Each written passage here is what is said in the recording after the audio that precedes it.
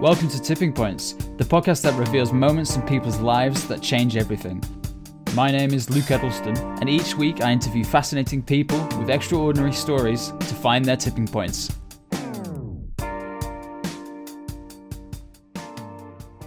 Well, today I'm very excited to be interviewing Angel Rebo, also known as the CEO Confidant.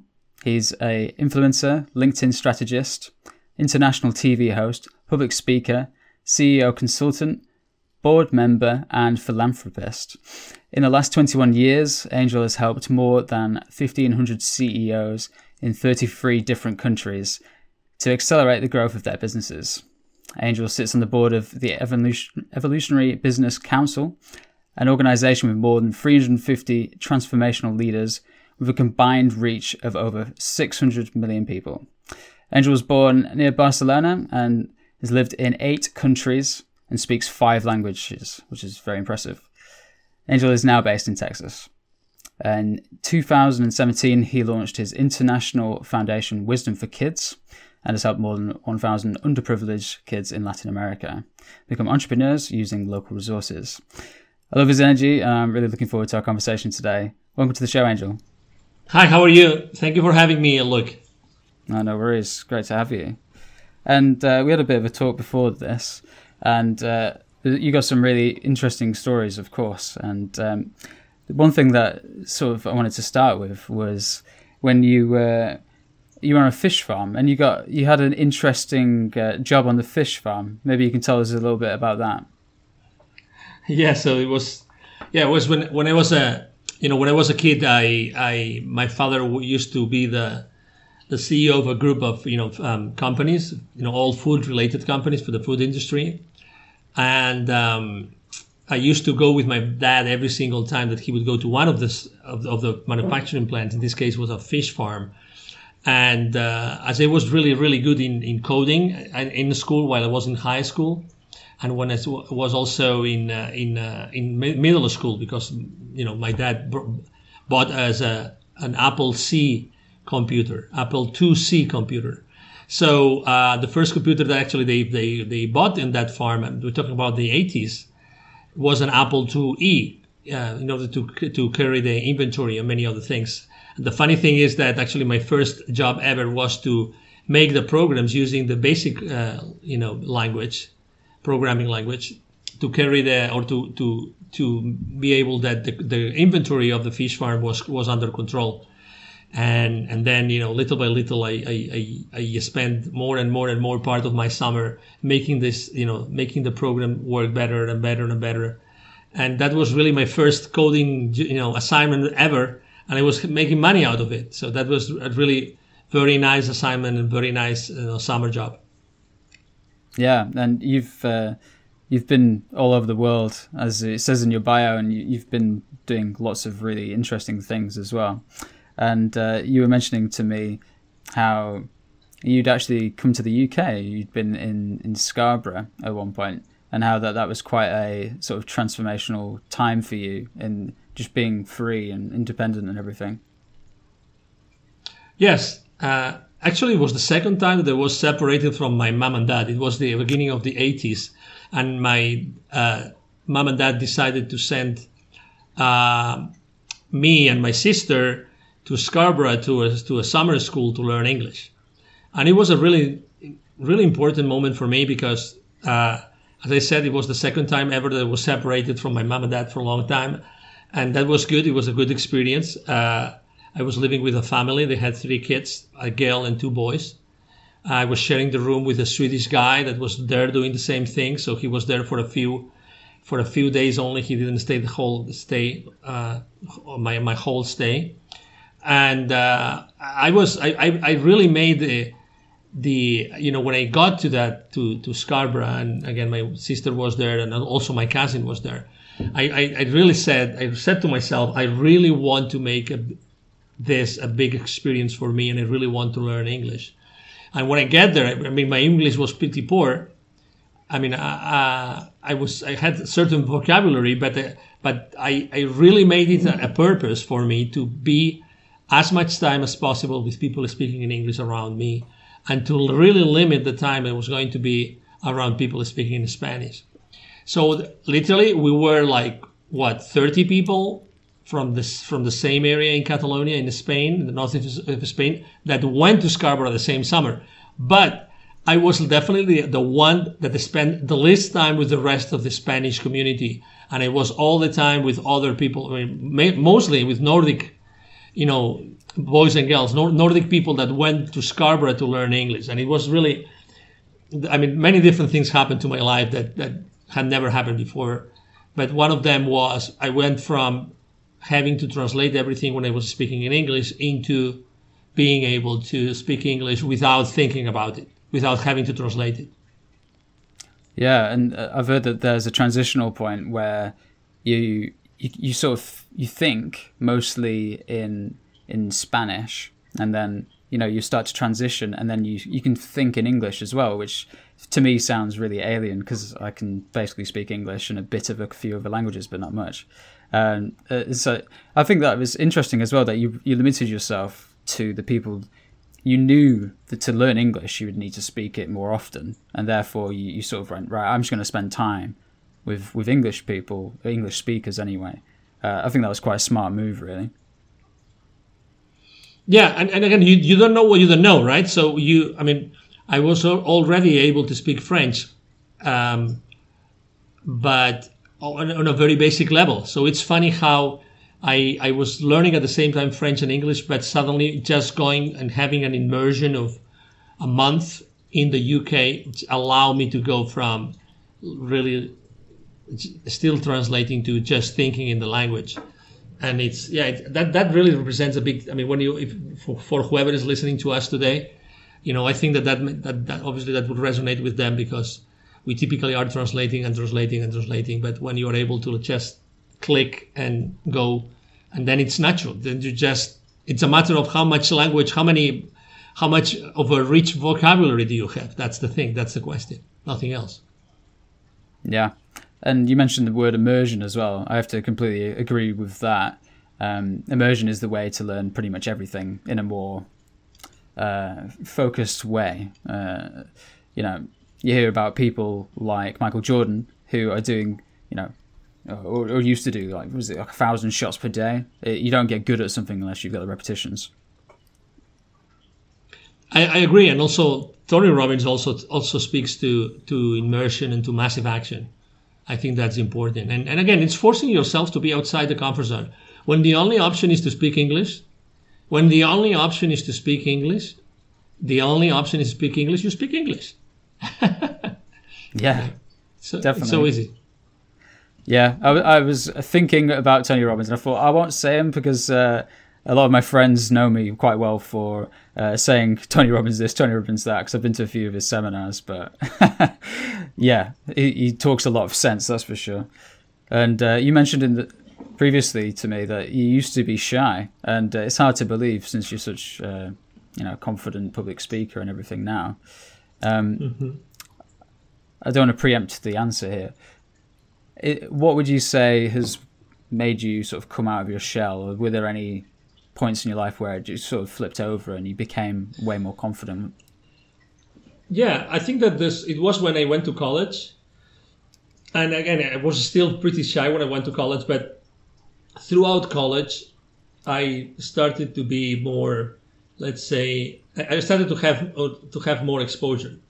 I started to, I wanted to be part of an international students association, and I signed up for it. And the very first year that I could sign up for it, actually I got a scholarship with them, so I could go and spend a summer in a foreign country learning additional skills for my computer engineering degree. So that really excited me, and I think that being part of the organization, and eventually I became the president of that organization, so I was able to help a lot of students, probably over 200 students in total.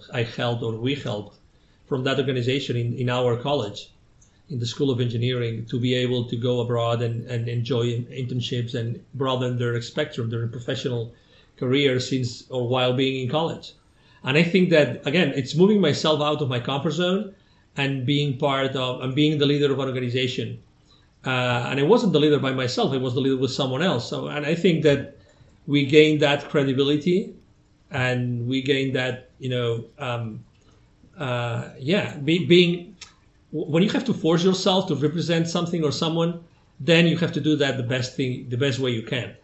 And again, the only option was, we were there. We wanted to help as many students as possible. We wanted to tell them, hey, if you want to go abroad, that's the path you should follow.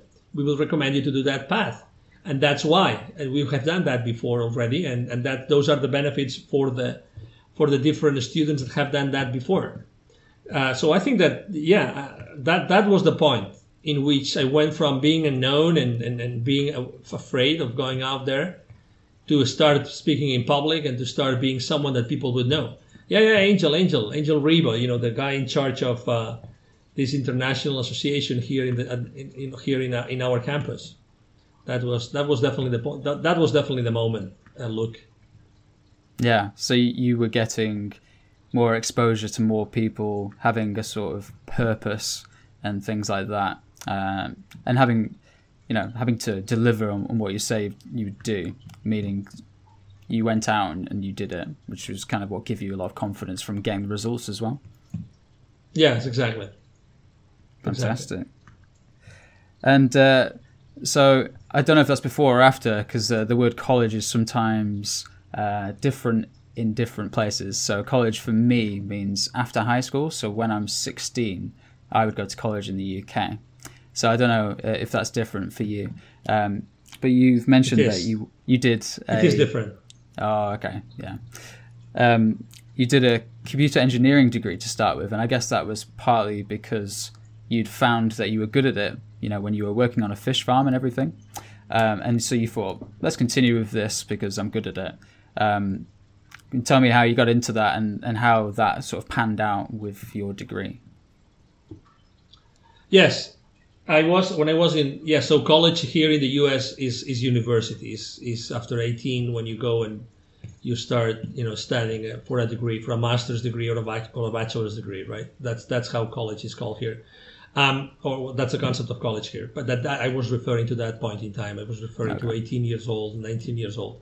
Yeah. So I decided to go for computer engineering because it was good. I was good in school, so I would have good grades. And when I was in high school, we had computers, and it was really good in high school with the computers. It was really, really good, and I really enjoyed it.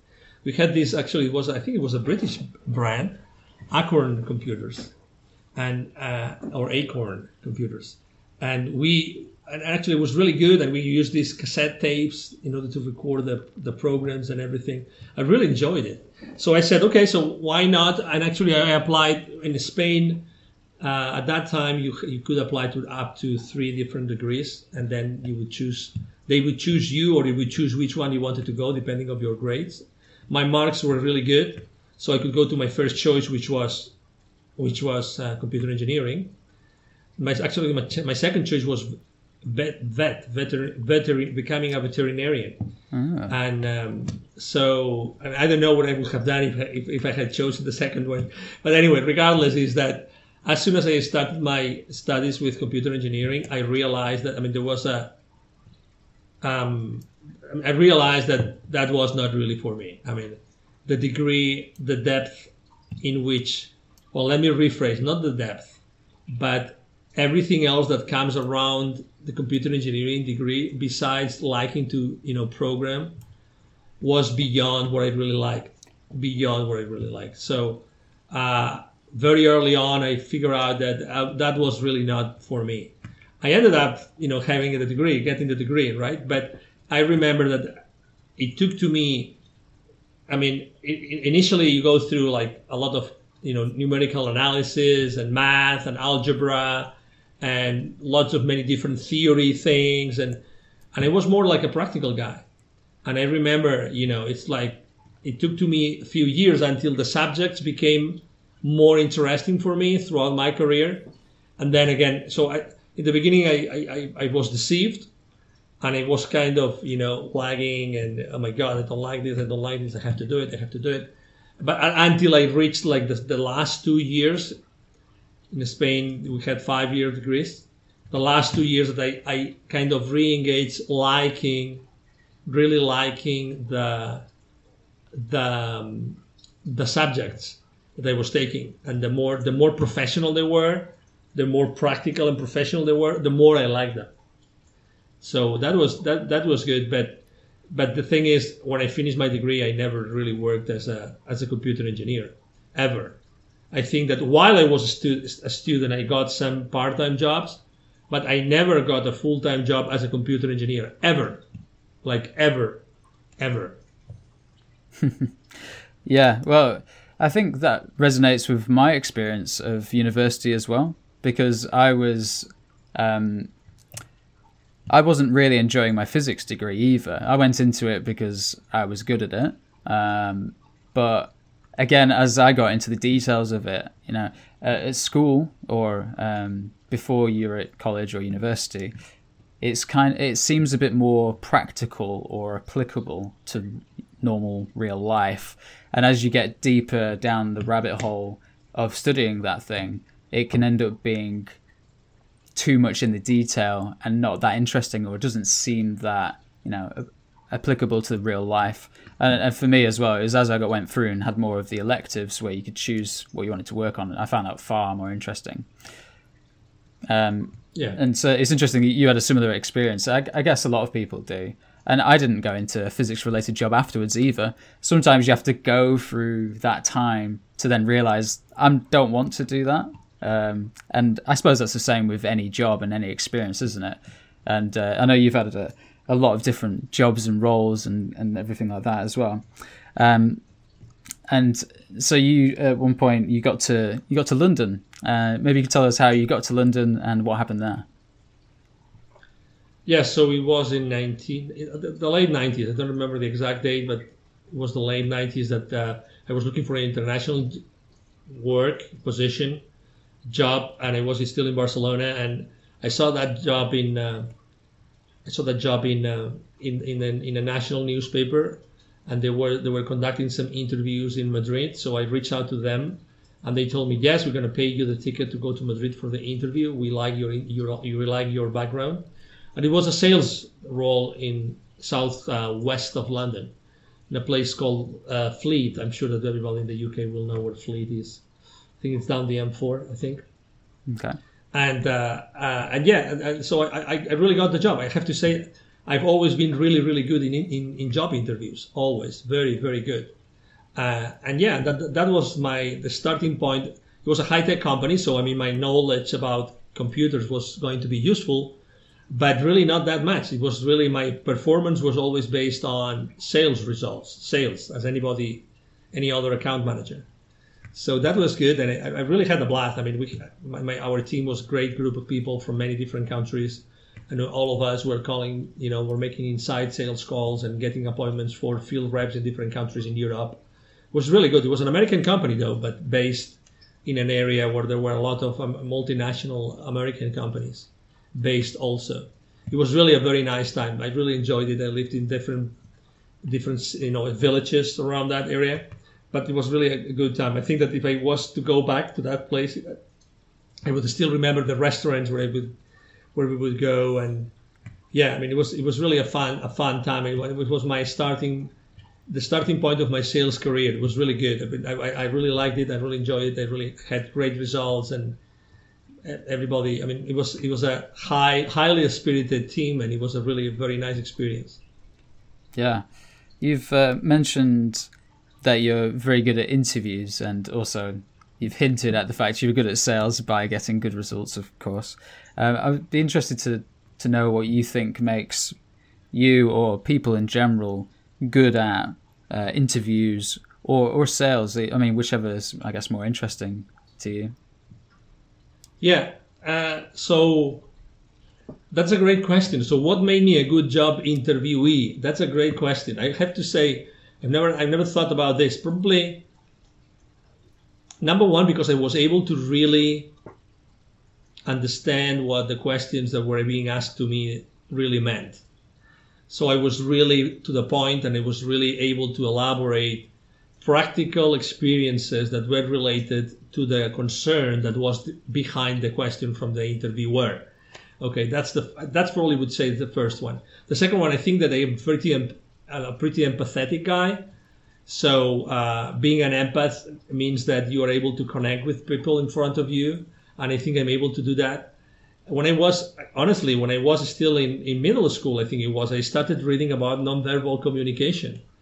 And I think that allowed me to see many more things in the other person, the person that is interviewing me. So that would allow me to actually be better and be more proactive on my responses. I really think so. Yeah. And also, what else? I mean, at that time, I was talking about the 80s, about my first interviews, right, job interviews. I was also going deep into studying about what that company was about and what they really were looking for. I don't know. I think that I've always done a good job putting myself on the boots of the other person that is in front of me. And I think also, to your question, it also applies to my career in sales. I think that's something that you really need to do and how to do it. To go to sales and, to go while you're on a sales call, to be able to put yourself on the boots of the other person. A sales process or a sales call is not about you, it's about the other person. And I think that's important. That's true. Yeah, that's a really good point. You need to understand the customer and listen and build a relationship, which is really important.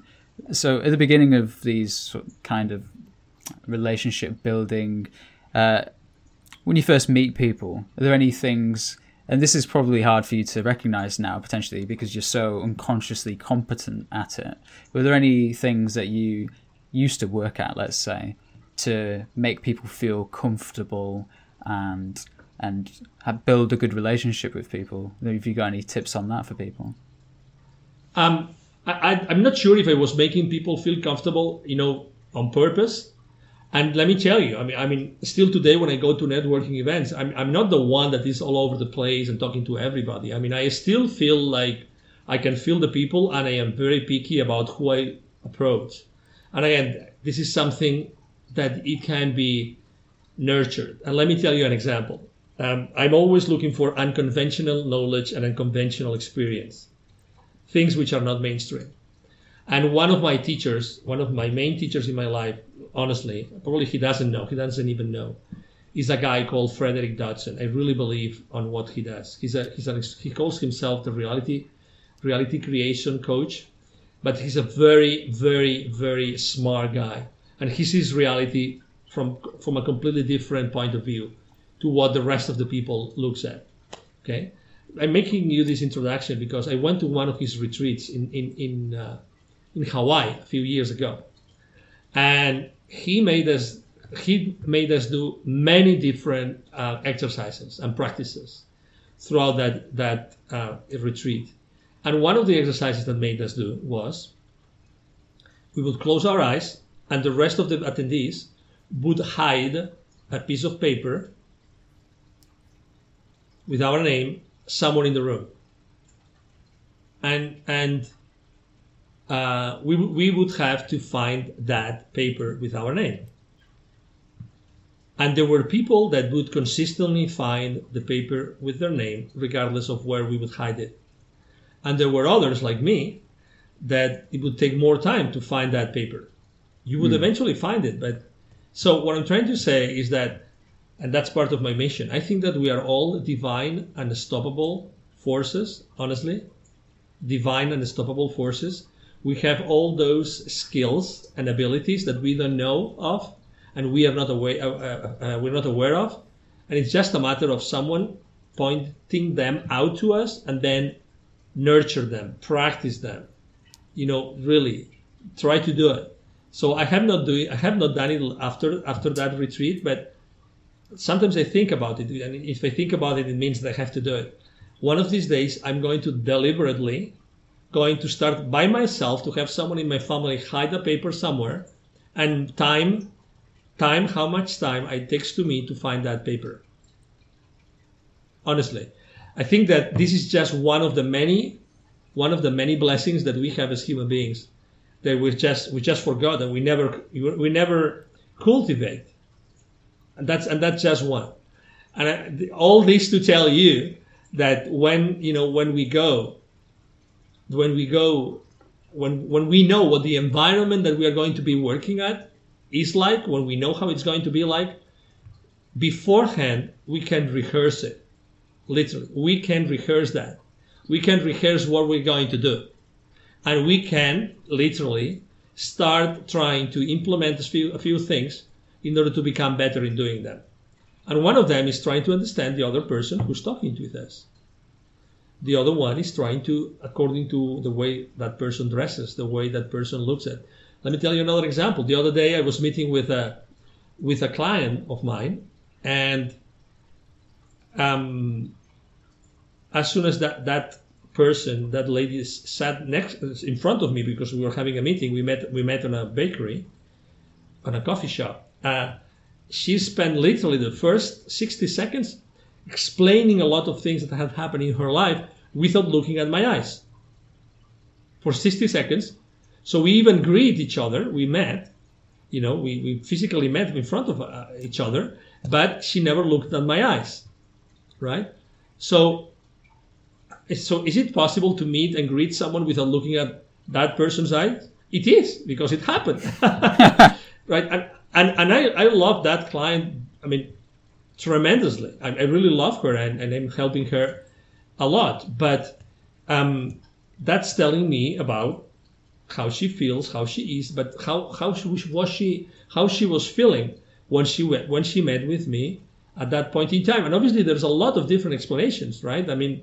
Maybe, I don't know, she was feeling anxiety, or she was feeling a little bit uncomfortable of being with me, in front of me, after having been not seeing physically, but only through Zoom for a long time. I don't know. There's a lot of different explanations. But what I'm trying to say is, the most important things in the relationship and connection with someone in our lives, we miss it. We continuously miss it because it's not obvious. It's not obvious because we go so fast and we are so distracted by so many things that we don't take the time to see it and to reflect upon it. And that's the most important piece of advice I would like to give everybody. Most of the things that we should learn and signs that we receive, if you believe that you've received signs from someone and from somewhere, we don't see them because we don't pay attention, and because we go too fast, way too fast.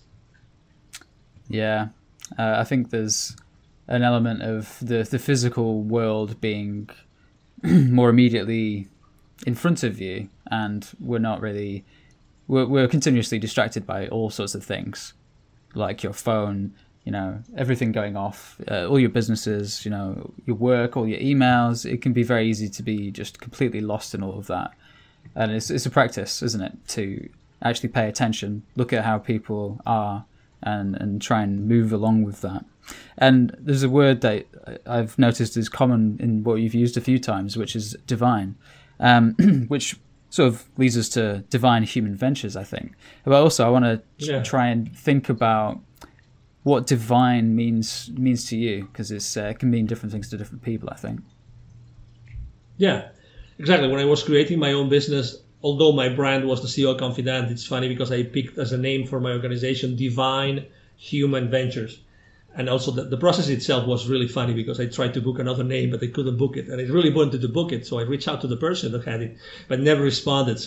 But anyway, divine is I think that we are divine or spiritual beings having a physical experience. That's what I believe, right? So whatever it is that created all this that is around us, all those different things that are just energy vibrating at different levels, I think that they are all, they have their origin in the divine. And divine for me is that this, abstract term that refers to this force that creates everything, that maintains everything in balance. I really believe that there's balance in the world, and there's balance in the universe, and there's many ways to see that. And there's this very famous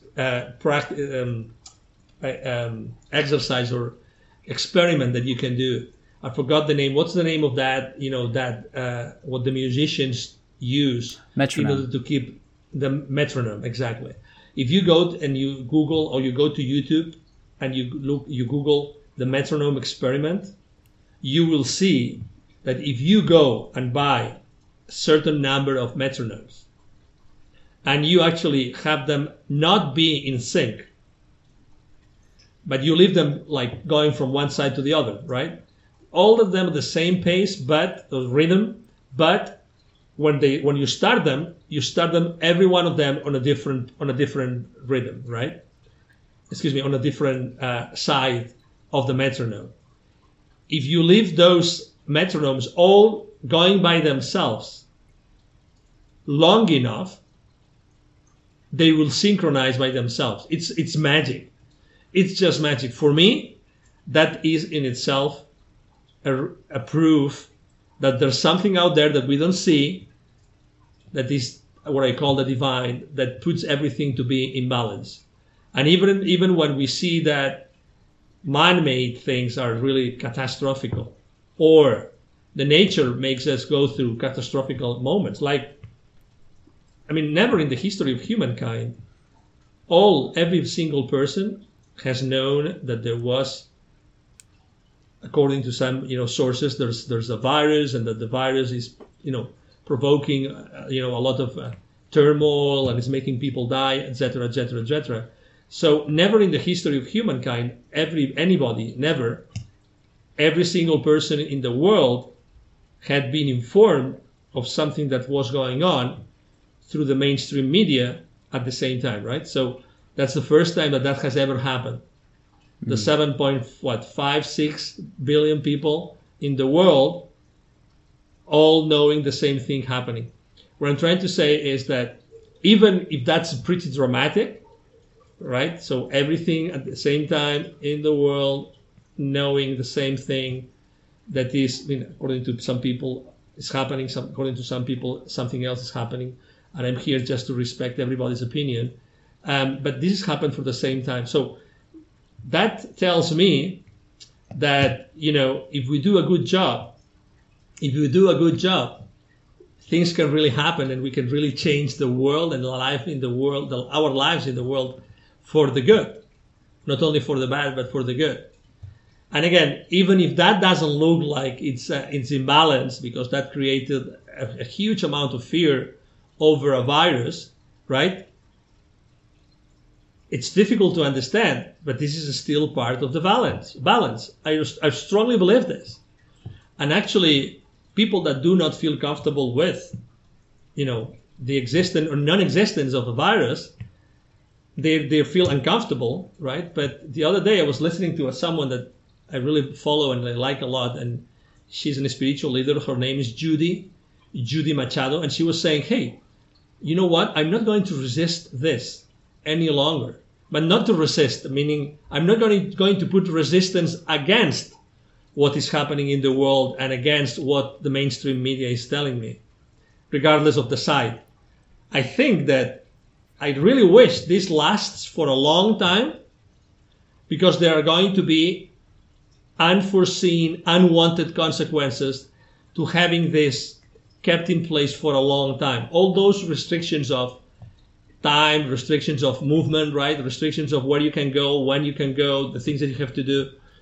She was saying very wisely, very smartly, she was saying, I wish that this continues to be on for a long time, because the more and more and more people will have to go inside of them, will have to tap onto their divine, into their genius that has a divine origin, and to really know who they are, and really know and understand what's going on in the world, regardless of what they have been told.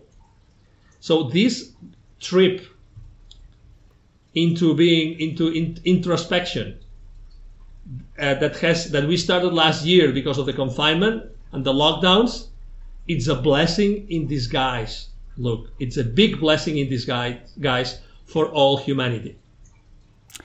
Yeah, and like you say, it might not appear that way on the surface, but it is a definite wake-up call. And I know a lot of people have rethought their priorities, including like how much time they spend with family, for example. That for me was a priority, and I went back to see my parents and lived with them for a bit when everything first hit. So it's definitely a time for reflection, and as uncomfortable as it is, it shows as well, I think, some great hope from it, is scientists coming up with vaccines very quickly, rolling them out and all of that kind of stuff, whether, some people don't believe in it and everything, but either way, it shows that when people put their effort to it, into something, like all of humanity, basically, everybody who's affected by this, then we can achieve great things. Exactly. And myself, last year, obviously I have a position, personal position, I have a family position, and a relatives position. What I'm trying to say is that everybody around me has a different position on the same subject matter. But in reality, the most important thing that is happening right now is that everybody's going inside and asking, hey, have I really made my work? Have I done my research? Have I really tapped into the right sources to know exactly what's going on and why? Am I going to, and also, as you realize, Luke, is why are we giving away our power, our own energy so easily? Why? To others. Why are we doing this? So right now, even when bad things happen, and even let's say worst of the worst, right? Maybe some relatives have died of the virus. Let's say, why did that happen to me? Why? We tend to always we attach meaning to questions and to things that happen around us. What if the meaning that we attach to things is wrong? I think that right now we are being given the opportunity to reassess the meaning that we are giving to things that are happening around us. That's a great opportunity we have right now. I agree. And the power thing's very interesting. I don't know if you've listened to or seen any of Russell Brand's stuff, but he's very much into questioning power, conspiracy theories, and various things like that. And he interviewed... Who did you say? Russell Brand. He's a British... He was a comedian and other things, but he's also... he runs a podcast called Under the Skin, amongst other things. And he's a very, very interesting person. And he interviewed somebody who was within the American Intelligence Agency. I forgot what their exact name is now. And basically he revealed and ousted 5 governments that were working together. The whole thing was called Five Eyes. And I was just listening to this yesterday. And it's basically the 5 major nations. I think it's the UK, Canada, might be Australia, New Zealand, and America. Might have got that wrong. And they were basically all colluding to surveil on everybody.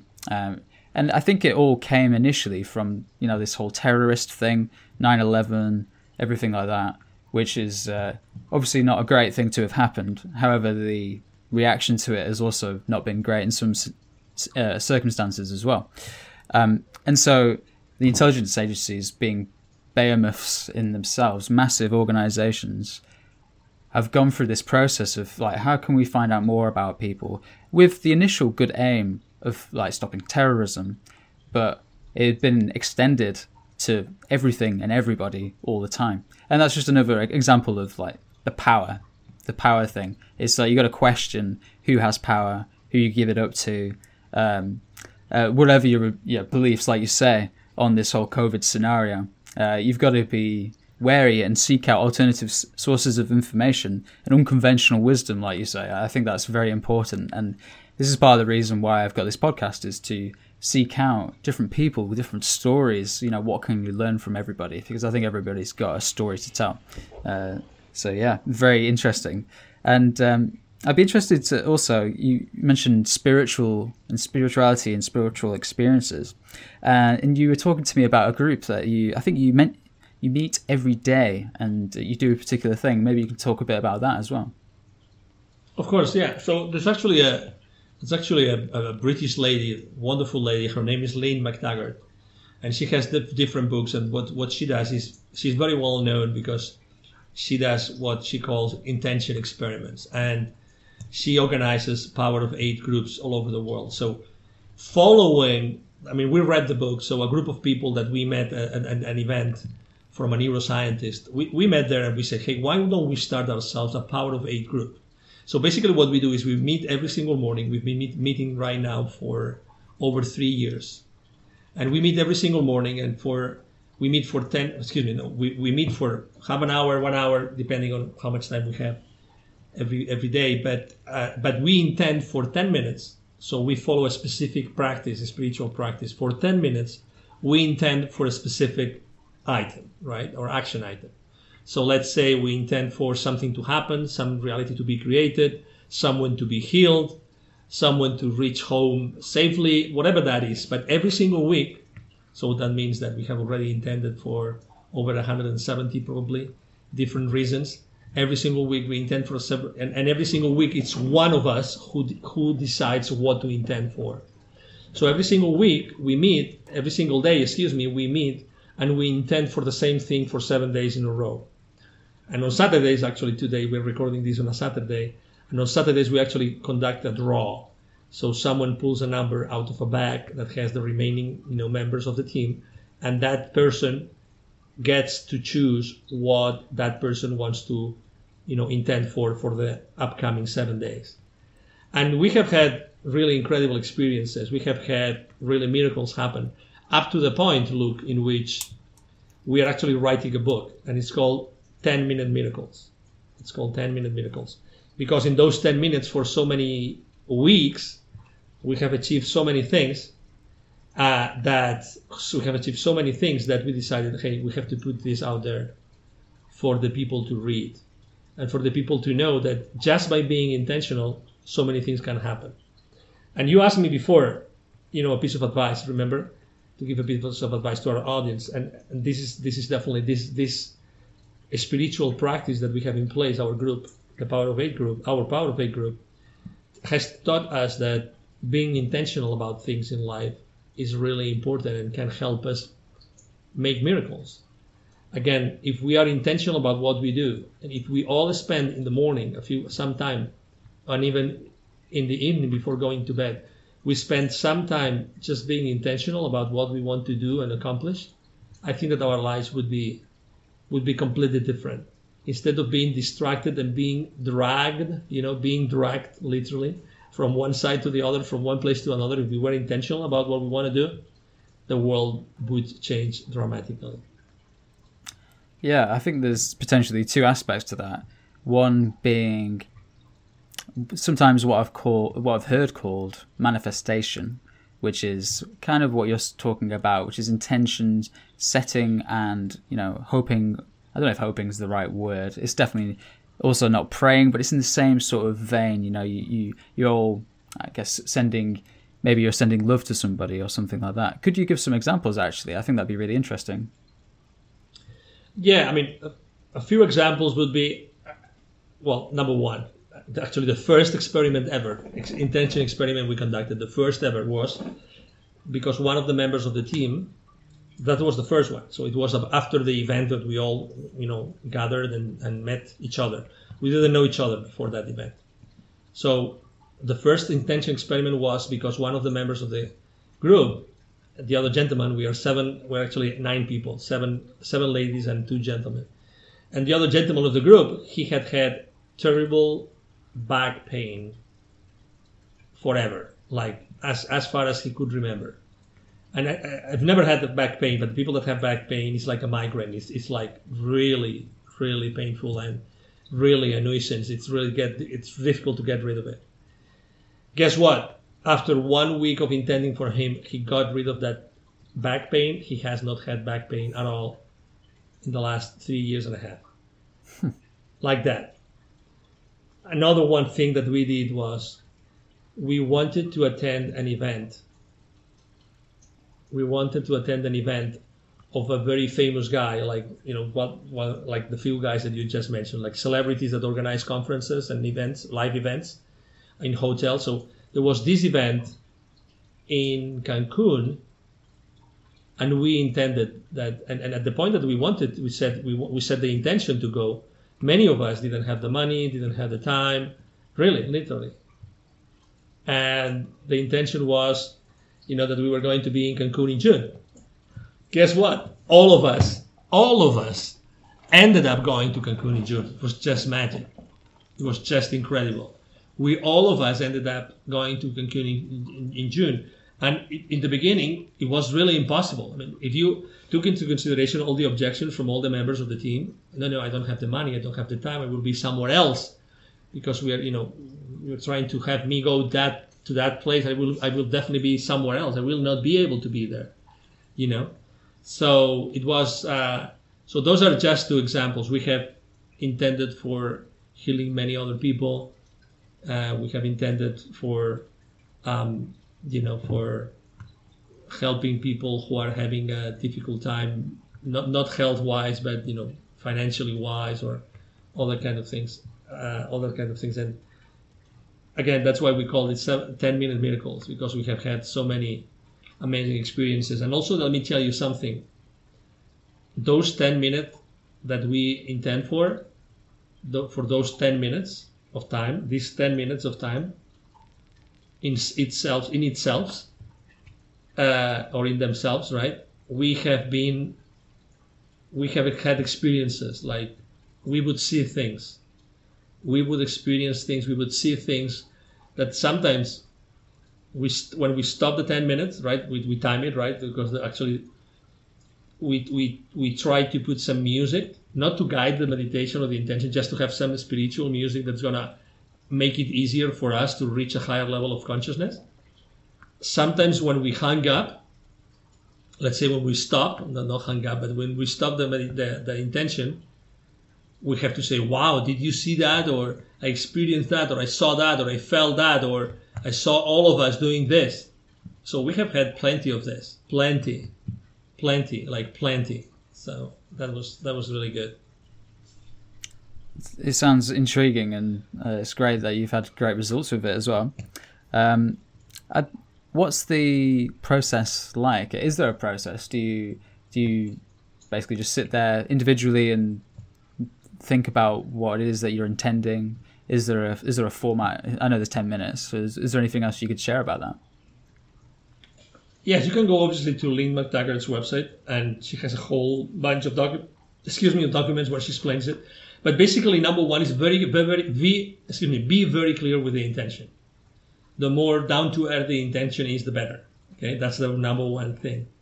Number two is you have to actually visualize, when you close your eyes, you have to actually visualize that there is, your heart and their heart, the heart of the person that you're trying to help, and the heart of everybody else in the experiment.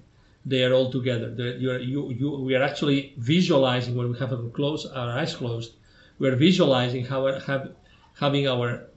taking our intention, taking our awareness to our heart, and from our heart to actually send really like a stream of light to the hearts of the other people that we're intending for, or the people that are in the intention experiment. Okay, and when we do that, and we see all of us from our hearts, a visualization, right? Visualization experiment or practice. When we are seeing that, then we start to see that person on the place where we would like her to see. So if it's someone that, I don't know, lost her sight, just to put it into extreme, which is not the case, but we will see that person seeing. We would see that person reacting to light. We would see that person doing things that only people that see can see.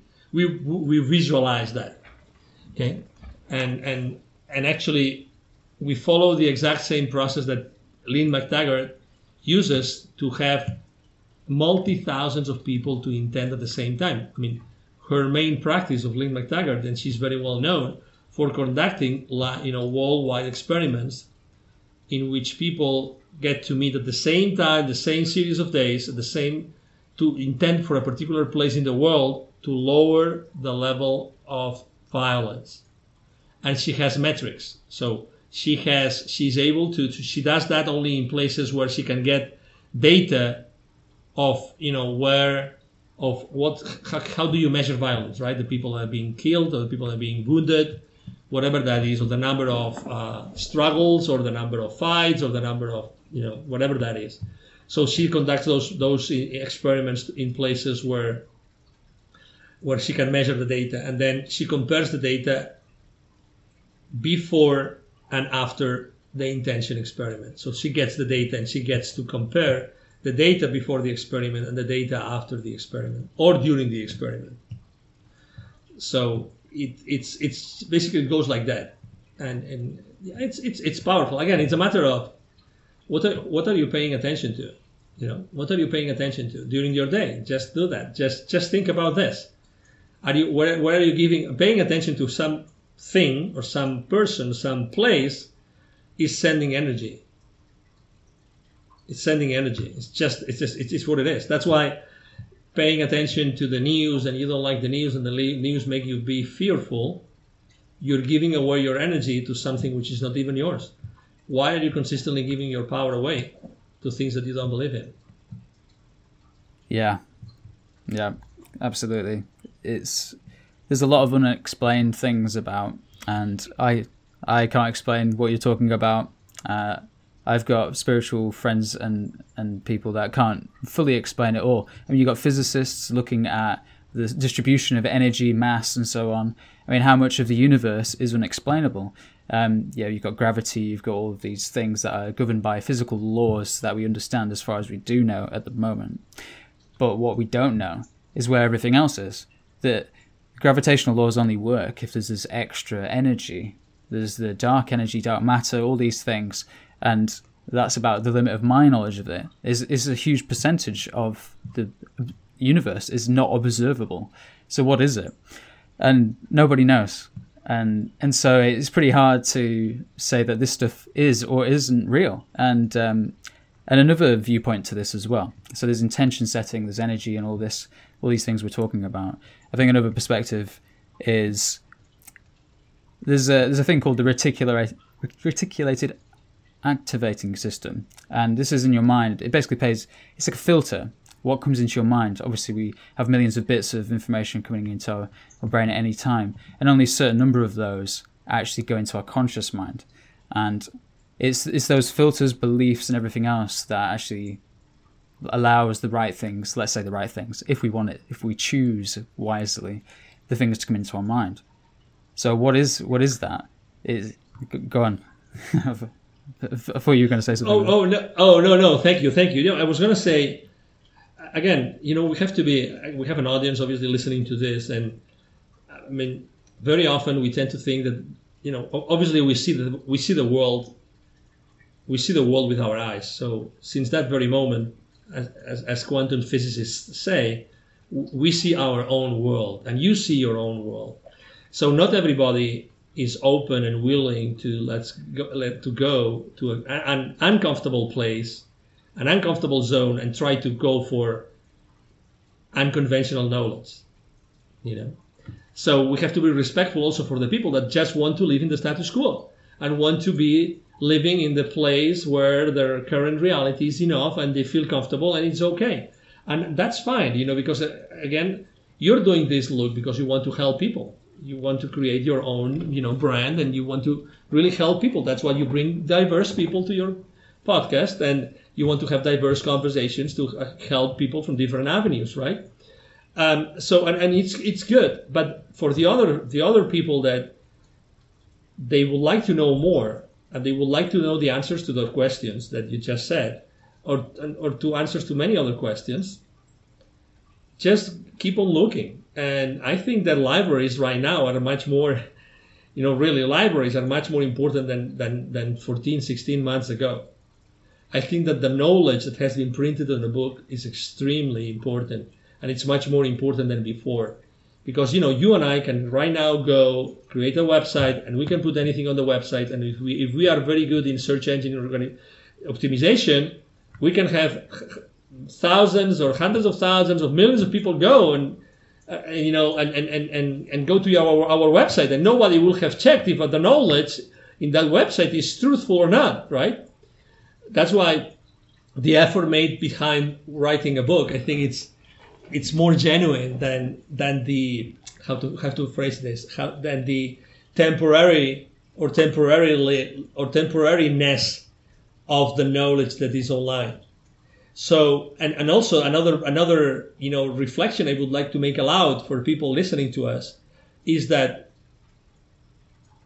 are you aware that all the books that you read and you studied from when you went through any kind of formal education, starting in kindergarten, pre-kindergarten, elementary school, middle school, high school, you name it, college, university. Do you know that all those books have been written by the winners of the wars that are being described in there? What I'm trying to say is that, have you ever read a textbook in which there are more than one version of the same? No. So again, I would like to be a little bit, controversial, and ask people to think deeply inside themselves how many of the things that they studied throughout their lives are truthful and how much they are not. And history is a great example. History is only written by the winners, by the ones that beat someone else. If the histories were written by the losers, we would probably have a completely different story, right? And then, obviously, when you don't fit in, you are being called insane and awkward and weird and crazy and all that kind of things. But in reality, I think that if you see the world, and the smartphones is a good example, we're being distracted by our cell phones and our smartphones continuously. And if you have, like myself, for instance, I have an online business. So for me, what's happening in social media is important, right? As many other people, right? But in reality, I know it's a distraction. So I'm trying to limit myself. And actually, I have an app that I use to limit myself from using my social media outlets on my phone. And also that same app helps me stay less on my phone, because I know that, from an objective perspective or point of view, it's not good to be distracted.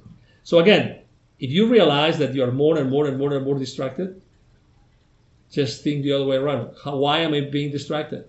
Is it really what I want for my life, to be continuously distracted? And then start again.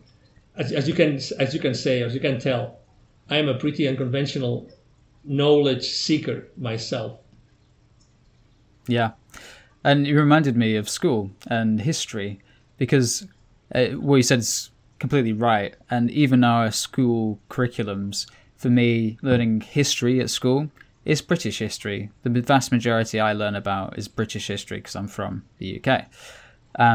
And you hear about the war, Second World War, and you just have that particular viewpoint on it. And you might have the conventional wisdom and, fairly widely accepted wisdom that, Adolf Hitler was a bad person, etc., etc. There's a lot of stories like that where it's probably more nuanced.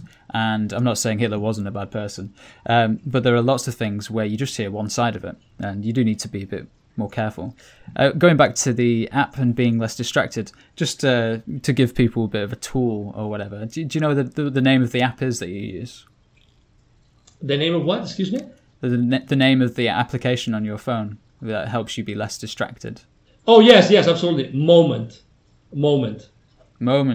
Okay. Yes, Moment. Moment. Moment. Thank you very much. And I learned from that because of watching a movie which is called The Social Dilemma. The Social Dilemma. Everybody should watch this movie.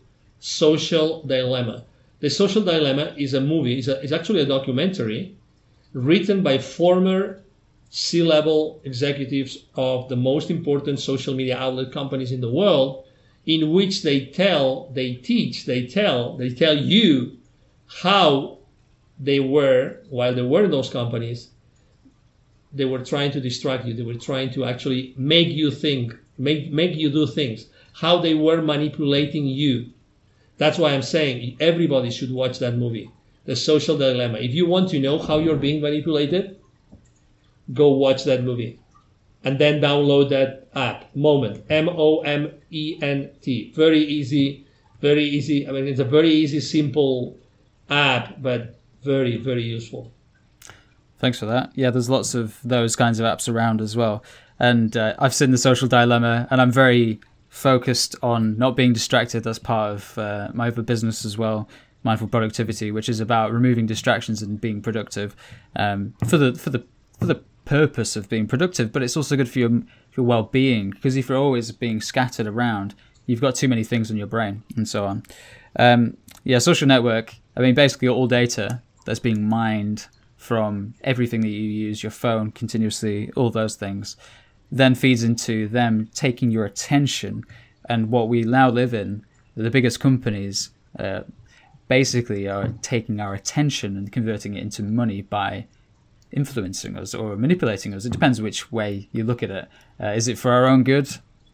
Maybe not. It's probably not helping our mental health. If the incentives were different, if they were incentivized by doing moral good instead of money, then there could be different outcomes for these companies. But instead, they make lots of money and probably provide negative social goodness overall. But that's my opinion on that factor.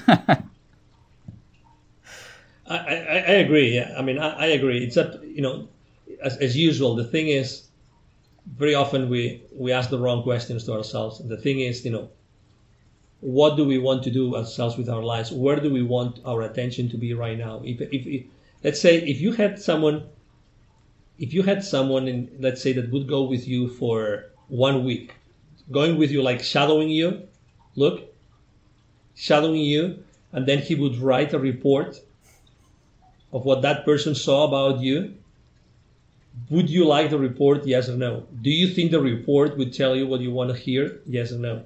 Do you think the report would tell you or would show you that you're really using your time wisely in alignment with your life goals or your company goals? Wouldn't that be a very powerful experiment to do? Wow. I definitely think I definitely think it is a very powerful experiment. And people don't do it because they are afraid. They are afraid. They don't want to be put in front of a mirror. When you put yourself in front of a mirror, not everybody feels comfortable. And if it's more than maybe putting some gel in the morning or combing your hair, or maybe looking at some, pimples or spots, or that's it, right? But there's a lot of people that can look at themselves in the mirror. Imagine if someone was looking at you and analyzing your everything, like everything in your life. That would be amazing. Yeah, and I'm sure that the technology is there. If they can sell to you as effectively as they can now, then there must be a way that they could track they can track what apps you're using on your phone. I know Microsoft tracks on Outlook and everything, all of their apps, how much time you're collaborating, how much time you're working on things, how much quiet time you've used. The information is there.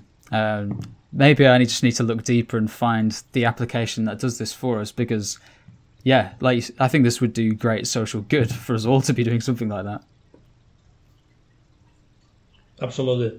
It will be life-changing, I tell you. It will be life-changing because we see the world with the shaped with our own cookie cutter. Yeah, for sure. I want to shift gears slightly. We've talked quite a bit about spirituality, which is interesting to me, and I definitely don't understand enough. And so I wanted to go to what you've written on your website as a defining moment in your life. So in 2001, you were reading, and I'm not sure how to pronounce this exactly, but the Celestine Prophecy, and that had a profound impact on you. Could you tell us a bit more about that? Yes. So basically, someone in the UK gave me that book as to read it, and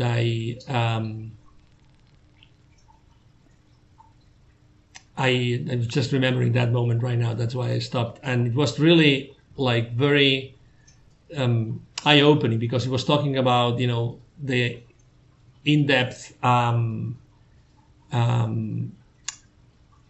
meaning of reality, and actually he was talking about the series of scrolls that have been found in the Amazonian Peruvian forest, and the main message of the book is that everything is energy, and there's lots of things going on around us that we don't see, but they happen. So I think that book really made me change not only the way I think I see things, but also it made me move from the UK to Latin America to live. So it was pretty life-changing.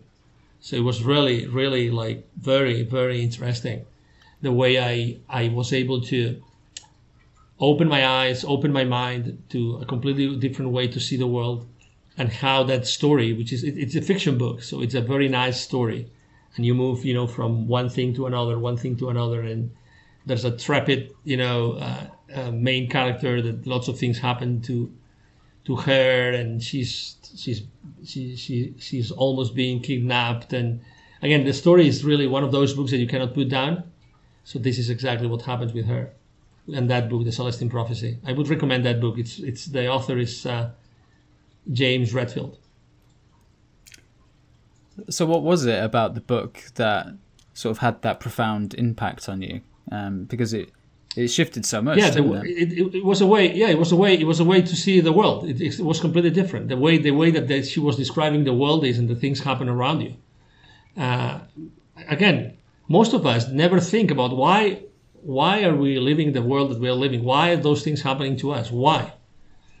So that book gives you the answer. That book gives you a completely different perspective on how to answer that question.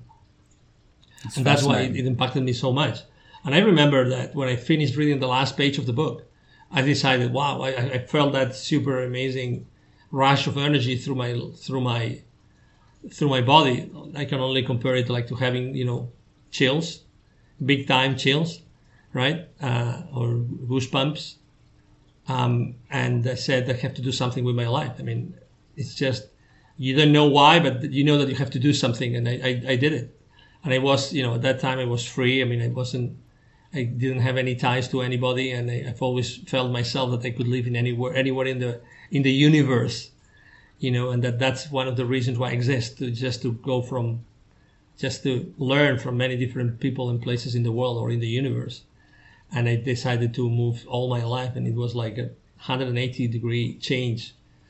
And it was amazing. I mean, I had so much fun in when I moved to Mexico from the UK, and it was really, again, I'm fearless. Look, I really can do anything and can really move to any place, because I really feel extremely not only lucky but also very, very powerful. I really can get along with going and changing my environment dramatically and still be thriving. Yeah, I mean, again, it's sort of one of those things. When you do it more, you get better at it. You've moved quite a few times, and you've got better, I'd imagine, each time. When you go to a new place, have you ever been somewhere where you don't know anybody, and what's your way of getting out there and meeting people and getting integrated in the community and things like that? Because I find that personally quite challenging, to get out and just meet different people. And I do use Meetup and things like that, but it's hard. What do you make of that? Yeah, I always put. I said before, I mean, it's not always easy, right? I mean, well, it's not always comfortable. Easy it is, but it's not always comfortable. But it is easy. I put my smile on, really, and I go through to that person. I say, hey, my name is Angel, and I came here because of a friend of mine told me that would be a very nice place to see. What about you? And then it's a conversation starter, right? It's an icebreaker, and that's it. And I am very, as you see, I'm very gestural, and my face expresses a lot, right? So I think that also that helps me a lot. It helps me because I cannot hide my passion. I cannot hide who I am. I am who I am wherever I go, whenever I go, whatever I am, regardless. It doesn't matter who you are, if it's Luke or if it's, Jennifer or if it's Madison. It doesn't matter. I will be always in front of all, being myself, being fully present. And then, just take it from there. And maybe someone else joins us, or we start a conversation and it's a very interesting conversation. And I've established very deep conversations with people that I just met once in an event that was not organized by me. So yeah, I mean, and also you also know when to leave. Sometimes, I like to, for instance, for networking events, where face-to-face networking events are around, and there's always some drinks, for instance. It's funny how I really like to have the conversations in the beginning of the meeting before people start drinking, because in the last part of the meeting or in the second half of the meeting, it's more difficult to have meaningful conversations and meaningful connections with people. And even if people give you their card, they might not even remember. And again, it might sound a little bit silly, but it's true. I rarely stay until the end of these networking events unless I have had a very deep connection with some of the people in the meeting, because the reality is that some people tend to lose their, let's say, their awareness of themselves, or maybe they're not themselves, right? I mean, it's like, as you know, I mean, alcohol is not necessarily something that puts you in the best you shape, kind of thing, you know. And I obviously, if I'm about to have a conversation, a genuine conversation, I really want to know who that person is genuinely. And you ask me, you know, why am I good at what I do? And one of the reasons I think is because why am I good at networking or having relationships or setting up relationships with people, is because I think that we have this, or I have this genuine interest for the other person, and I know how to listen. I know how to listen and how to genuinely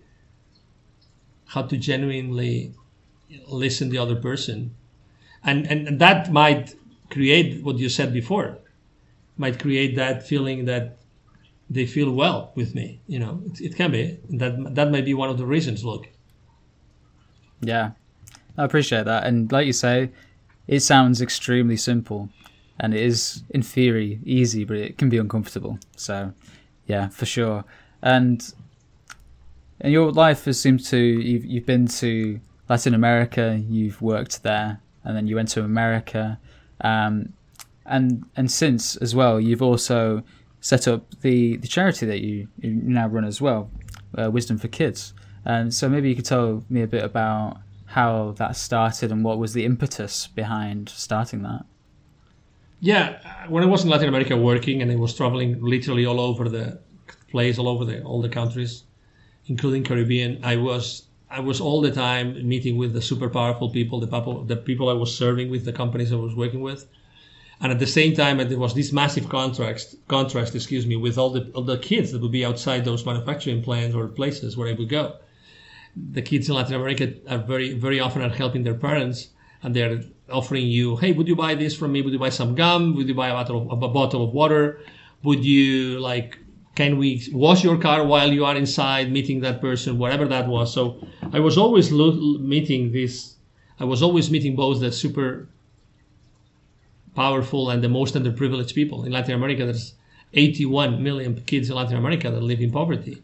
81, right? So I forgot what's the population of the UK, but I don't know. It's 81 million Similar. People right now. So imagine the entire, United Kingdom full of underprivileged kids, just to give you an example, right? So I was seeing poverty so much and so often that I said, okay, so one day I had another spiritual experience, which all those images of the kids in need, all those came to me, and all these, super powerful people I had helped for so many years. And the question that came inside of me was, if not me, who? If not me, who? Who can help those kids and the privileged kids? If it's not me, who's going to help them the way I can help them? Connecting the unconnected, connecting those kids with the super powerful people in Latin America. And that was the starting point. And then I reached out to a former business partner of mine in Mexico, and also very good personal friend.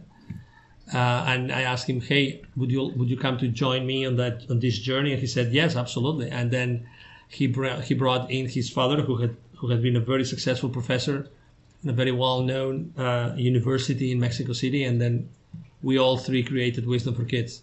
And the main goal, the main reason why we exist, is because we want to help underprivileged kids in Latin America become entrepreneurs using their local resources. That's very important, using the local resources, because we have to be extremely respectful with the culture and the reality of what's happening in every single place that we go to. Yeah, fantastic. So you say respectful of the culture and using local resources. The thing that jumped into my mind that's similar to is charity and aid and things like that. There's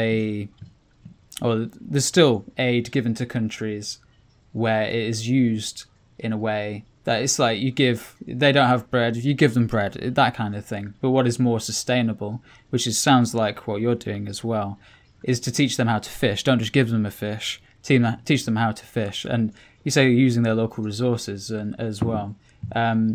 What are the sort of cultural things that you do have to consider over there and be mindful of, just for my education, really, because I'm not really too familiar? I mean, starting from the way you connect with this community, right? I mean, you have to be extremely respectful. Every single person conducts themselves differently.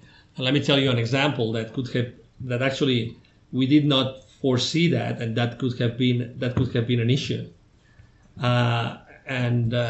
So one of the communities that we went to was an indigenous community, and that community,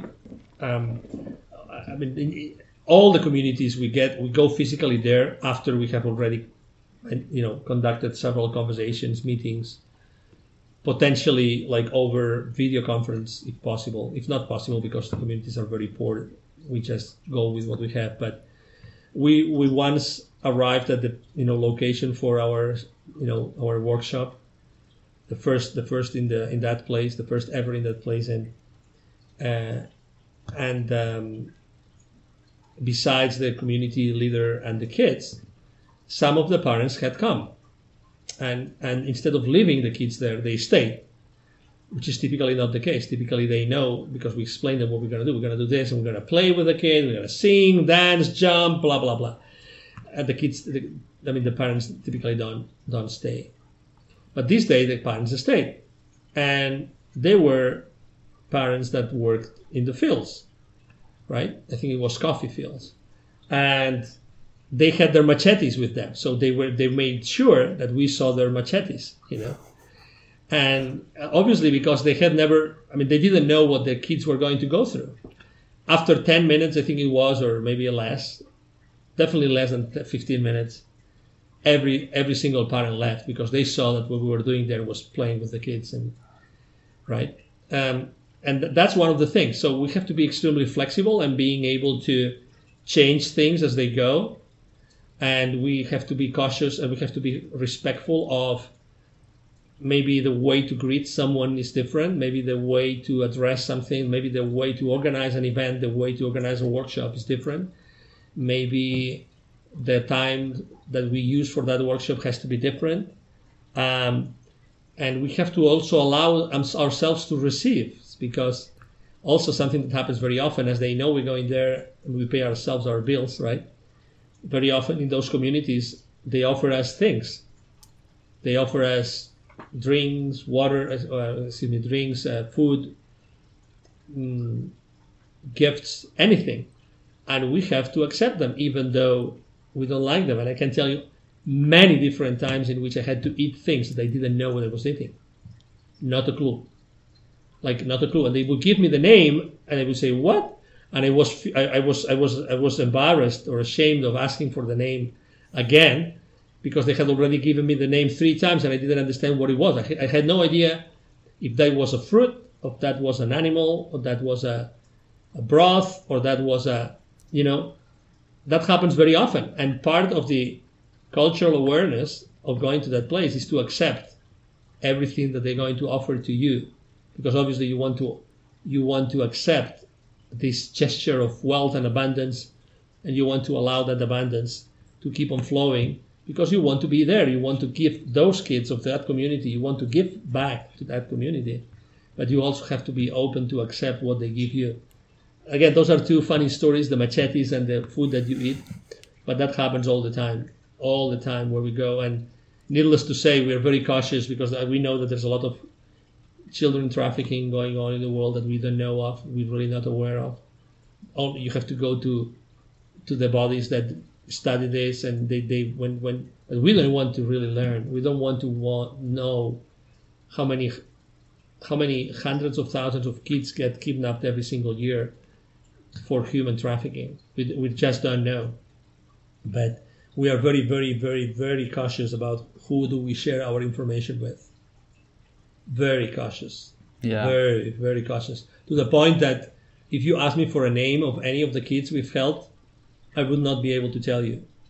As far as the local volunteers know their names and know where to find them, we are fine. We don't want to keep any registry, any records, anything, any spreadsheet, nothing with the kids. We don't. We just want to be present and help them in their journey or on their journey, but we don't keep anything that we could be or could be used to, like, locate those kids or identify those kids in any way, sort or form. We're very, very cautious. All those things are part of the culture that we try to respect very thoroughly. I think that's a very considerate thing to do. Yeah, you don't always think of those things as an outsider as well, so I think that's really good. And how do you then figure out who you can trust? Well, I mean, it's an ongoing thing, It's by proving it. It's by testing it. It's by going there. It's by meeting these people face to face. It has never happened to us that someone that committed to do something hasn't done it. So I guess that refers to another spiritual principle. I think that the kind of energy we are putting out there is the right one, because people trust us and we trust people. I mean, we have not had a single incident besides those parents showing up with their machetes. But besides that, we have never had any experience, like unfortunate experience of any sort. So I guess we're doing the right thing the right way. Look. Yeah, I think so, Angel. That's really great, and commend you for your efforts there. Thank you. So I'm just mindful of your time, so we will start to wrap up soon. And we've talked a little bit about Divine Human Ventures, and you're also known as the CEO Confidant as well. How did you get to? I mean, you've had lots of sales jobs and other jobs leading through your life and so on, gained lots of good experience. And I know your mission is to influence and impact the CEOs, because they have big impact on the world as well. How's that journey been for you, and where did it all start? Yeah, my CEO Confidant journey started really in the UK when I chose that job as an inside salesperson, southwest of London. It definitely started there, and little by little, I mean, I think that my life has put me where I am today. So, did I choose that route? Well, I mean, I guess I did, but I was not. I mean, if you had told me in 20 years, 25 years, whatever, you are going to be calling yourself the CEO Confidant because you would have helped 1,500 CEOs, not a chance. Not a chance. So I think it was the kind of challenges that I accepted. I think it was the fact that I was doing a lot of cold calling, the fact that I was calling to a lot of different countries to get appointments for the field sales reps, right? I was calling to a lot of countries that I didn't speak the language of, so I had to make an additional effort to communicate with these people. The fact that I was selling high premium offers, high premium products and services, so that they were really expensive. So that forced me to reach out to CEOs consistently in order to have the right signing power to close those deals, to raise the POs for those companies. So all those things, if you analyze it, all those things that I exposed myself to doing, and I was open to do it. Eventually, when you do that massively, again, massive action, like Tony Robbins says, massive action, immersion, doing something consistently for many years, you eventually learn how to do it, and you do it consistently. You do it consistently. You do it over and over and over and over again. And that's why when I left corporate America and I started to count my blessings, I said, wow, this is really what I have done throughout my career. Wow, that's amazing. So let's put that into work. And, I Googled the name and also I went to the trademark and brand registry and everything, and I saw that nobody had used it. So I went ahead and I protected it and everything. And again, it makes a lot of sense. And it's the CEO Confidant because I have helped so many people. And at the end of the day, look, when you establish a good relationship with a CEO, it's not only about the money and about the business, it's also about the person. It's also about the person. And when you genuinely care about someone, eventually you become their confidant. Yeah, that does imply that they trust in you and will share things with you that they wouldn't trust with everybody else. And again, it's that relationship building that you've mentioned before. We've talked about so much interesting stuff so far. What would be really interesting to do, if you're open to it as well, is just to understand a bit more, looking at your CV, and looking at everything you've done. It almost seems that things have been easy, but I know there's not everything in everybody's life is super easy. And sometimes you go through difficult times and you bounce back and learn a lot from it as well.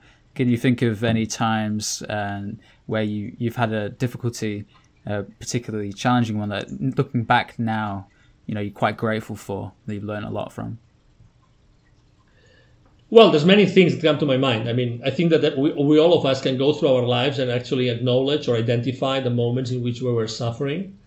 Probably one of the first times in my life, one of the first memories in my life, interestingly enough, now that I think about it, the first memory I have from my life is when I was vaccinated when I was a kid. I remember being probably, I don't know, maybe months of age. I remember vividly the room, the table. It was a big, massive, like iron, stainless steel iron table where I was put onto, and then someone came and injected me a vaccine when I was a kid. Then after that, I probably remember when I went to my first summer camp ever. That was the first time ever I was like separated from my parents more than 1 day. I don't know. When I was a kid, I never did a sleepover, ever. Not once, ever.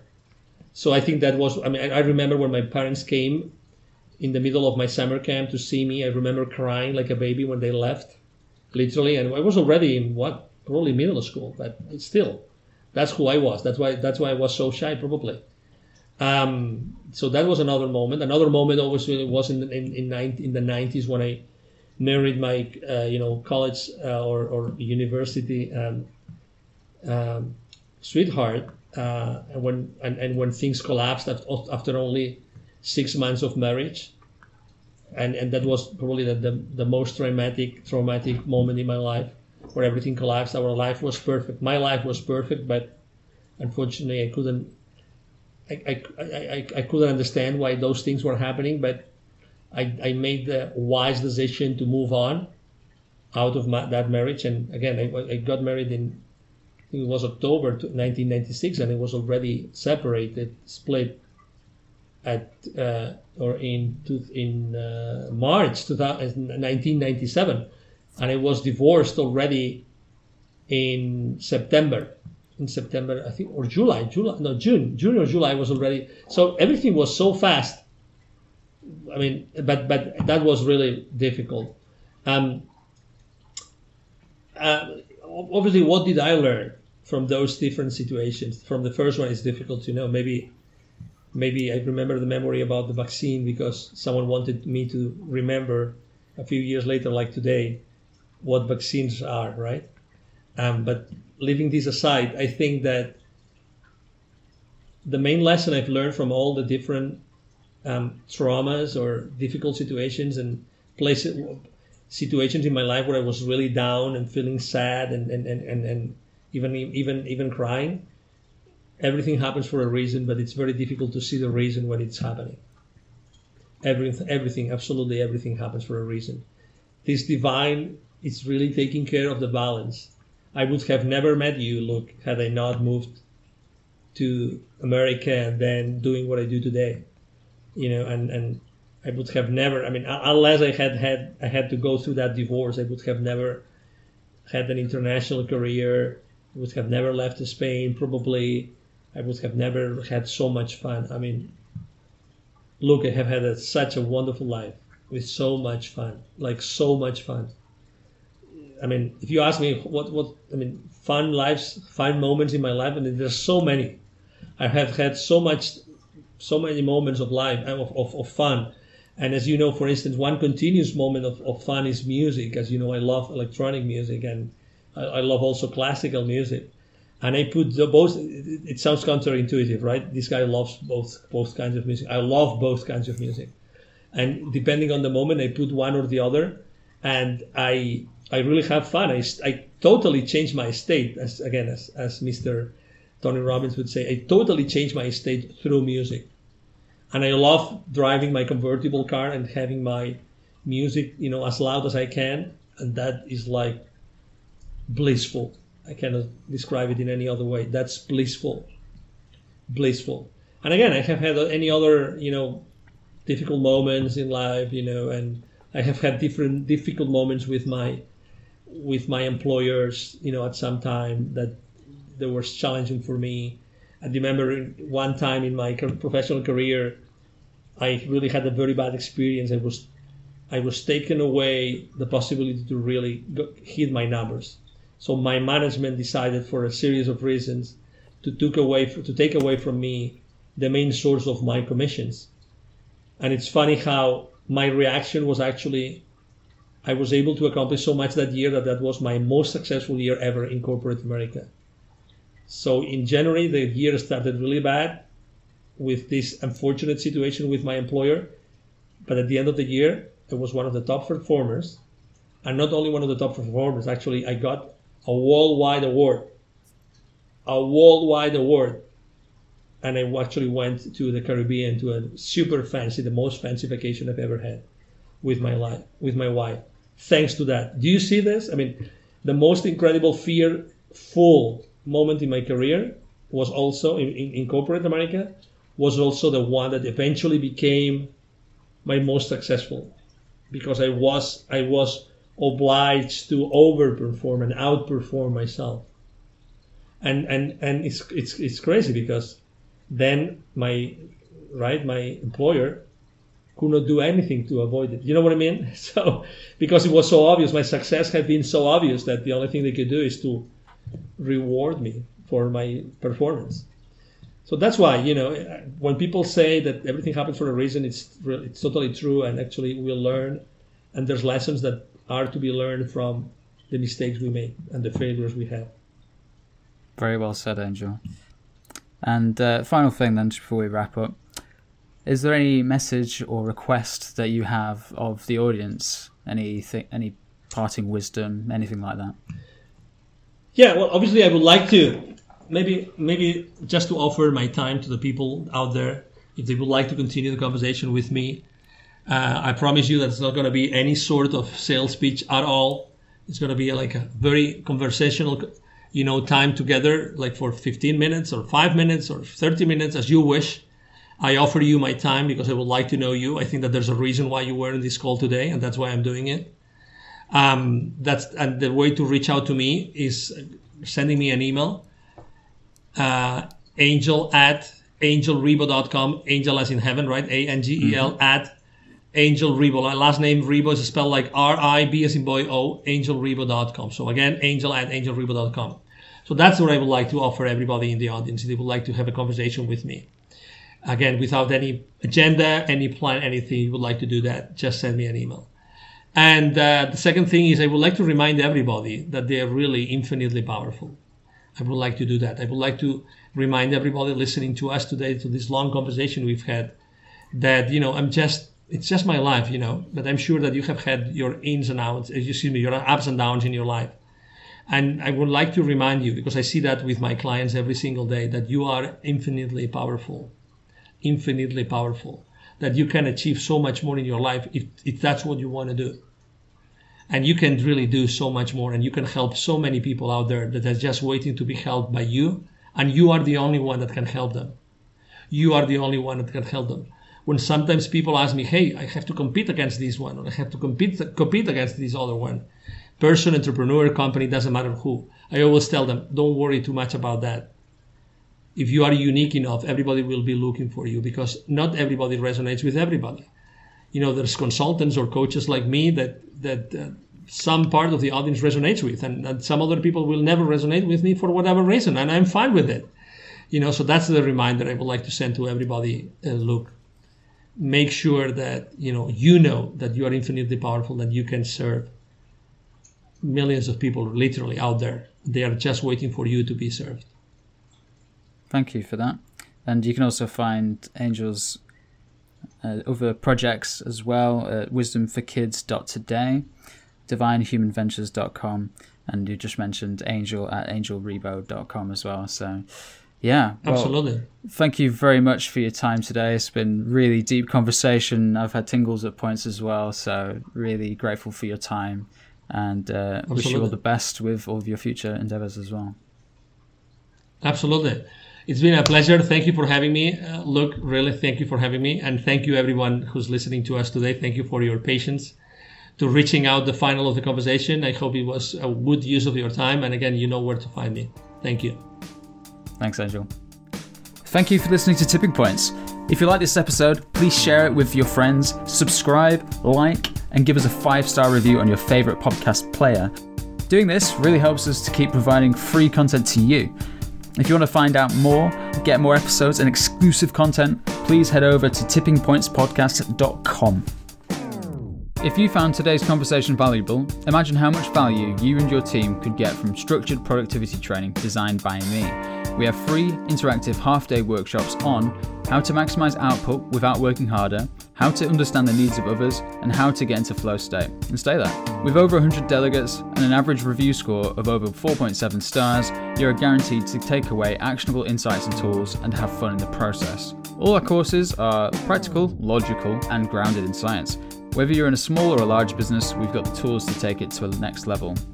Find out more at mindfulproductivity.net/courses. That's mindfulproductivity.net/courses.